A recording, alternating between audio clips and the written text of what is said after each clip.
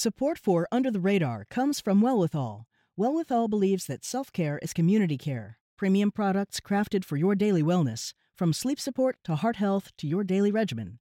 20% of Wellwithal's profits are committed to leading the fight for health equity. They won't stop until it is truly well with all.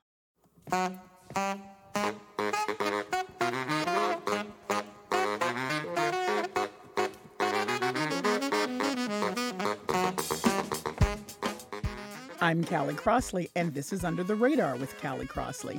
And now for the part of the show we call Lagniappe. That's Creole for something extra. The 64th Annual Grammy Awards ceremony is back after a spike in COVID-19 cases forced a 3-month postponement from January. 1 week from tonight, on April 3rd, a whopping 34 Berklee College of Music alumni hope to hear their names read as Grammy Award winners. Every year, Berklee, Boston's local music powerhouse, claims Grammy nominees across various categories. 2 of the Berklee alumni nominees for 2022 are Arooj Aftab and Charlie Rosen. Arooj Aftab is a Brooklyn-based Pakistani vocalist, music composer, and producer. She's been nominated for Best New Artist and Best Global Music Performance.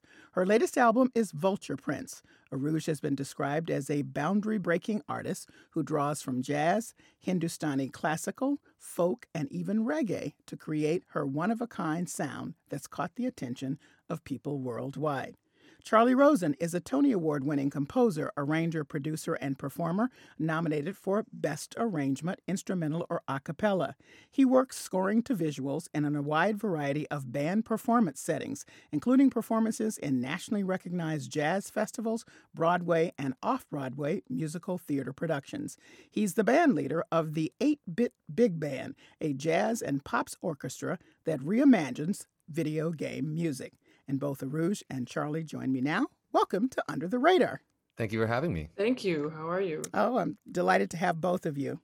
I'm going to start with you, Charlie, because you grew up literally with music all around you. Both of your parents were into music. You now play some 70 instruments. You know, it seems to me there was no escaping it for you. You were going to end up in this field, right?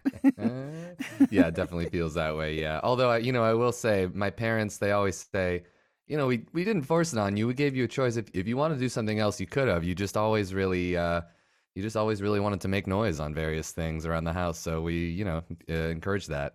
And how did you get from all of the choices that you had, and clearly you had many, since you're playing 70 instruments, to this niche area that you're in now, in which you play or make or arrange music for video games? Okay, that's a great question. I really love answering this question because it lets me really talk about like the whole mission statement of the 8-Bit Big Band. So, we talk a lot about in just the body of musical works that we have as a society, there are these sort of like collections of media, like canons of songs and material that we grow up with through experiences with various other kinds of media. For example, you have Broadway shows through the years, which people would go see, and that created a catalog of known music that everybody grew up together. There's film scores that created themes and songs that people know. That's a canon of its own. There's the Great American Songbook. And in the mid-century, in the 20th century, and all through it, it was, sort of the responsibility and privilege of other jazz musicians and artists and arrangers and singers and, Quincy Joneses and Nelson Riddles and Ella Fitzgeralds to take those materials from these various canons of collective knowledge and reimagine them and reinterpret them, put their spin on them, do their thing. And now we have a whole generation that's about, 30 years long of people who grew up with their own new canon of music through the medium of video games, themes and songs that we all know and love through the experience of playing these games. We are now left with a whole new canon, I'm calling, lovingly, the Great Video Game Songbook, of these themes and ideas that people love. They remind them of their childhood, their youth, they're contemporary, that we can now draw upon in the same way that those arrangers of the past did, and reimagine them and reinterpret them with the same sort of studio jazz orchestra, singers and soloists way that has just been being done in contemporary music for the last 100 years with various other canons of work. And I'm one of those people. I'm a product of that. I'm a lifelong gamer. I'm a lifelong musician. I've always loved large ensemble music. I love a bunch of musicians getting together and playing together and soloing and improvising and big string sections and big horn sections. And so it kind of was a natural fit to do this. And I sort of noticed there are, luckily, a lot of orchestras nowadays playing video game music, and they're all amazing. And it's come really more and more every year into the forefront. You have tours playing the music from Zelda, the music from Assassin's Creed, and they're all these incredible symphonic orchestras, and they're adding a lot of legitimacy to this body of music.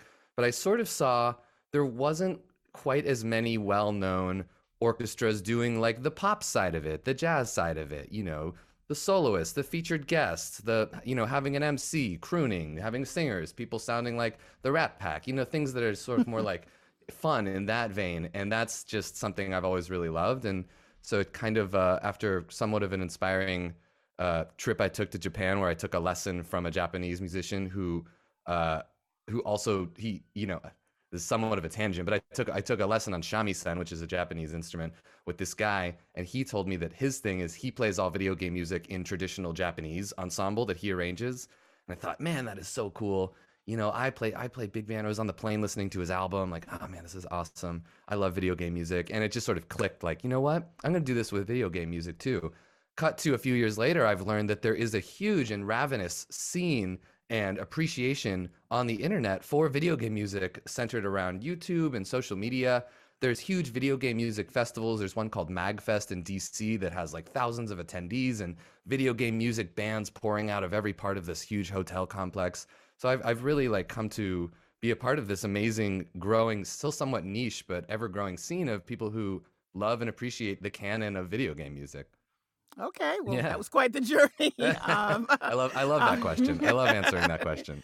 I'm going to let our listeners hear a song that was quite popular by your group, not the one you are nominated for a Grammy. We're going to hold that for a second.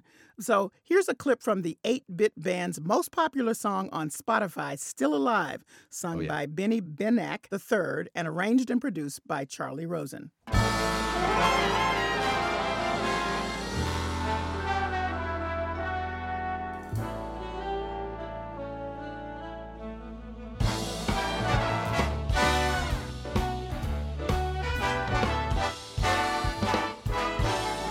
This was a triumph. I'm making a note here, huge success. It's hard to overstate my satisfaction. All right, so everybody got a taste of Charlie Rosen. I'm moving over to my other guest, Arooj Aftab.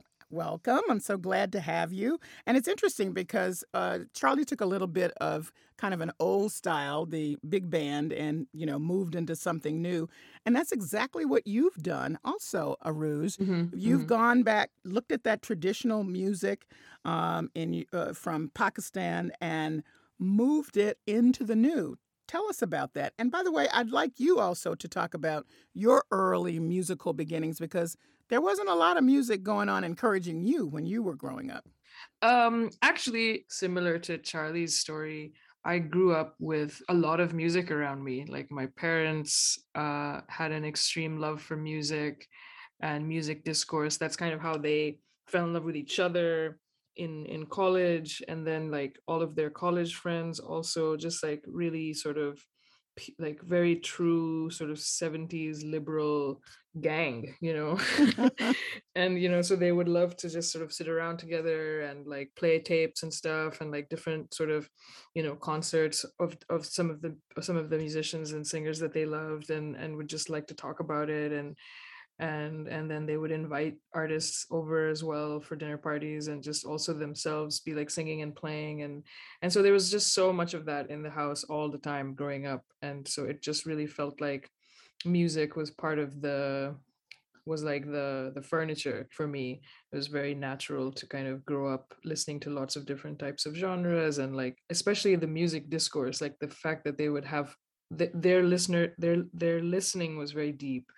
And it was not just like whatever is popular or whatever is like Bollywood or whatever. They really loved talking about poetry and dance and art, and how like the rich culture of ours sort of evolved over time and all the linkages. So they would be just sort of a lot of that in the house growing up, which led me to naturally kind of want to do it we didn't have anyone who played instruments in the family or anything like that, and there wasn't a lot of access to that on a formal level. Like there isn't really the tradition, like European tradition or Western tradition of like, your 4-year-old has piano lessons. Like, Right. That's what I definitely. meant, that you were having, it was hard for you to get access to figure out how could you be a part of it. Yeah. I mean, I was a part of it by just being like a really active listener from a very young age and into my teens, and then wanting to just sort of like being self-taught. Like I started playing guitar, and then started doing like weird, sort of avant-garde guitar compositions when I like on the guitar when I was like 12, just like super atonal, and people are like, what are you doing? Like, can you play Wonderwall, please? And I was like, I'm like, what? No, please, I don't want to. And then they're just like, you can't just come to school with a guitar as a teenager and not be like accosted by everybody being like, play us U2, like, and, like at that time. So anyway, that was kind of how I like kind of got around to it. Well, then you broke through, and I want to emphasize this to our listeners. There was no YouTube. Okay, there was no Spotify. You broke through with people passing around on email clips your cover of the song Hallelujah. This is back in 2007. Let's take a listen.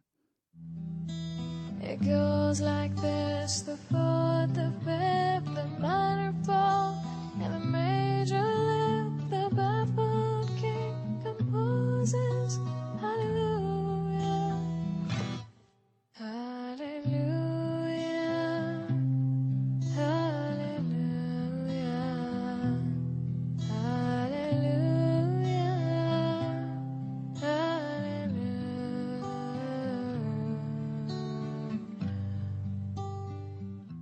Again, that is not what you were nominated for. I want to let our listeners know you're nominated in 2 categories: Best New Artist, for which there are 10 nominees, including, if people want to know, Olivia Rodrigo, Billie Eilish's brother Phineas, the rapper Sweetie. I mean, this is just a wild category. Jimmy Allen, the country music singer, and Glass Animals, Japanese Breakfast. I mean, there's a lot of people in there. And then you're also nominated in the Best Global Music Performance. You're in the category with Angelique Kidjo, Femi Kuti, and Wizkid. Angelique Kidjo is in there twice. So, I tell She's- you, really, It's amazing. I know. I mean, Angelique Kidjo wins that category a lot. So the fact that she's even in there twice is crazy. And Yo-Yo Ma, it's like it's really like definitely going there to just like smile and lose, No. Were you surprised to be nominated, and how excited are you about it? And I'm going to tell our people what you're nominated for in a second, but were you surprised? I was very, very surprised. And also not at the same time. It's like a weird thing because I felt that like my record was good and had been receiving like a lot of excitement and admiration all year. And like when Obama shouted it out, I was like, well, hey, look, if Obama's listening to it, then I don't know, I was Love like, that. this might be the one, guys. They were like, yeah. I was like, no, come on, put it in there, submit it to the Grammys. Let's talk to people about it. I think it's good. And they were like, please, settle down. You're new, okay? And sure, of course, you're so amazing. You will. And I was like, look, stop this, okay? Support the ambition of a woman who knows that her work is good and it is speaking for itself. Like, we have to do this, and I'm not embarrassed about this. Like, we have to submit it to the Best New Artist category, we have to submit it to the Record of the Year category, and we'll see, and we will talk to people, every single person that we know, and let them know that we are gunning for this. And so I was kind of being insane about it, more so than my team was or than anyone else was, because they were just like, she's crazy. And well, how like, do you describe your music? Because you rarely sing in English, you sing in Urdu a lot. I'm going to play Mohabbat, which is the song that you're nominated for, and the one that President Barack Obama put on his summer playlist last year, which has brought a lot of attention to you. But at first, how would you describe your music? So I think it's kind of like it combines it combines all of my experiences. So it is a very personal music. It's not a traditional music in any sense. It's not a heritage music. It's not ancient from my land. It's just a really, like, I studied at Berkeley. I inherited a lot of jazz. I hung out. I all of my New York sort of music community is largely the jazz community. I also have a really extreme love for like acoustic guitar and artists like Kaki King and Crosby, Stills and Nash, and just like Michael Hedges and just a lot of folk guitar stuff and also classical guitar, and I have a lot of love for minimalism, like Terry Riley. And so all of those things kind of have, after many years of just kind of being in it, all of those avenues have been inherited into my musical persona. And I think that they are all, and of course, like 12th century poetry that's about being drunk and in love, from Sufism and you know what I mean? Like, so everything has kind of come together into this record finally, after sort of incubating it and wanting and like saying it with my words and trying of aspiring to how does that translate actually then musically? How do you do all of that? And I think I've just finally begun to get it, and that's what Vulture Prince sounds like. And I don't know if that's a very long genre description. Well, both of you have some detail to explain to people, which I appreciate. So I think all of us appreciate your doing that. Let's take a clip so that people can hear. This is your recording, Mohabbat, which was listed on former President Barack Obama's 2021 summer playlist and is nominated from your album, Vulture Prince. Mohabbat.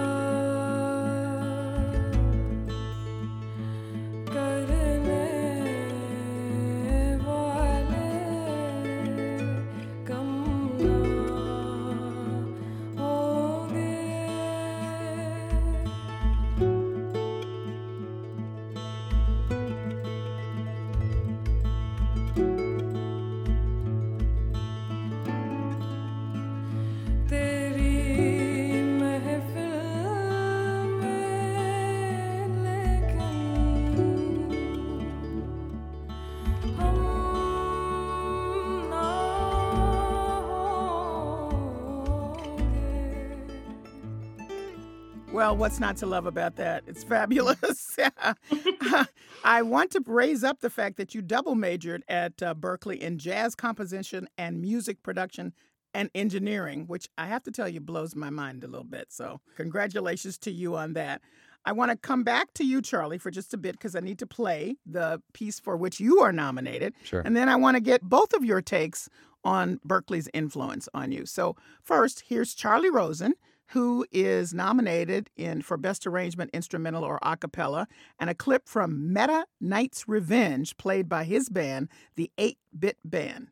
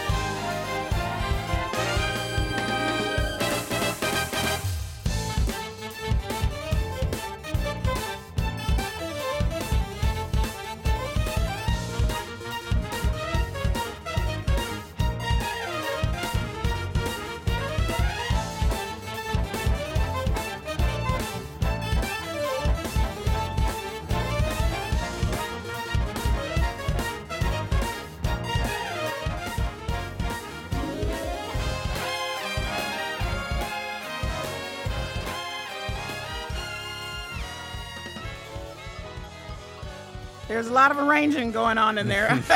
Sure. I should mention that your band is often between 30 and 65 members playing, so it is a big band. Now, first to you, Charlie, tell me what being at Berkeley, what you got from being at Berkeley, and if it matters, also in Boston, how that influenced your work.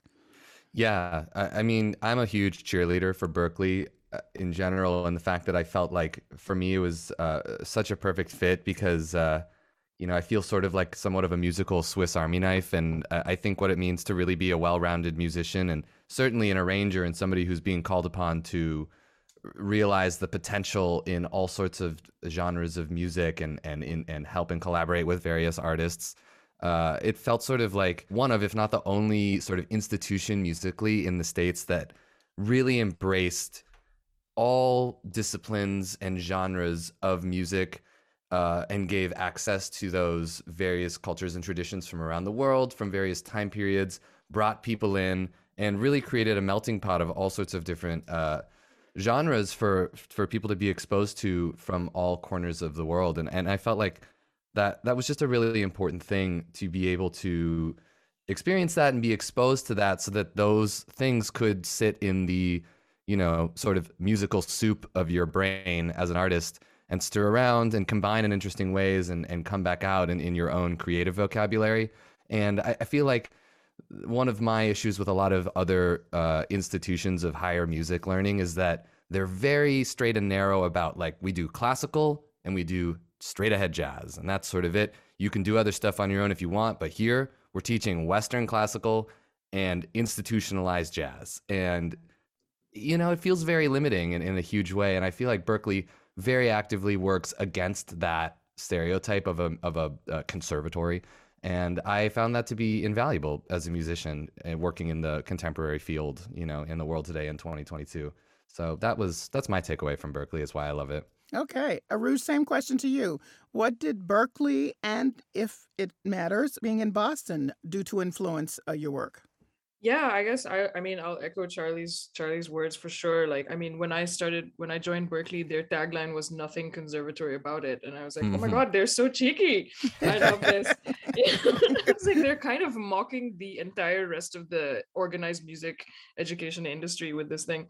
But it's exactly why I was drawn to it too, because I knew nothing. I had no music education whatsoever, so I had to start from like the beginning of the beginning when I got there, and I was just really hungry to learn.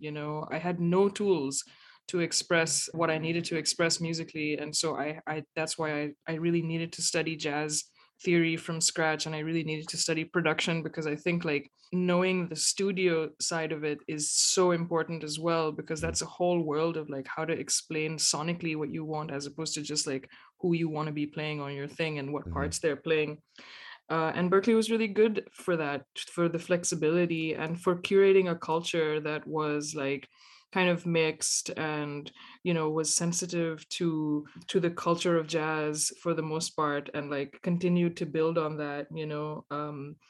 And I guess, I was just there. I like everybody, I couldn't even believe that there was a place like that where everyone is also like the one nerdy music kid from every high school across the globe is just now suddenly we're all together. And I was just like, oh my God, this is amazing. And just that thing not being there, that uptightness of being in a conservatory, because NEC like was right there. So being in Boston around like the other art schools kind of gave us a sense of what exactly, gave me a sense, who had not come from any like arranger's background or some like Greek conservatory or whatever, like I saw and appreciated how free Berklee allowed its students to be, and how much it encouraged us to mingle with each other and also improvise and experiment. So I do appreciate that a lot. All right. Well, I'm delighted to have talked to both of you. I just want to alert my listeners that you both have interesting stuff coming up. You are working on some arrangements for the remake of the 1959 film Some Like It Hot, starring Marilyn Monroe as Sugar Cane. People may remember that. And Arooj, you are working on your fourth album, and you also play with your jazz trio, Love in Exile. People should look for that. And I'm offering congratulations to both of you ahead of time, because all my fingers are crossed that you win. Thank you. Thanks so much. Thank you for joining me. Arooj Aftab is a Brooklyn-based Pakistani vocalist, music composer, and producer. She was nominated for the 2022 Grammy Awards for Best New Artist and Best Global Music Performance. Charlie Rosen is a composer, arranger, producer, and performer who was nominated for the 2022 Grammy Award for Best Arrangement, Instrumental, or A Cappella. That's it for this week's edition of Under the Radar with Callie Crossley. Listen to us online at GBH News or wherever you get your podcasts. And follow us on Twitter and Facebook to stay up to date with our programming. Under the Radar with Callie Crossley is a production of GBH, produced by Hannah Ubeli and engineered by Dave Goodman. Our intern is Vanessa Handy. Our theme music is Fish and Chips by We Are Two Saxies, Grace Kelly and Leo P. Listen again on Thursday and see you here at 6 p.m. next Sunday for a new episode. I'm Callie Crossley. Thanks for listening.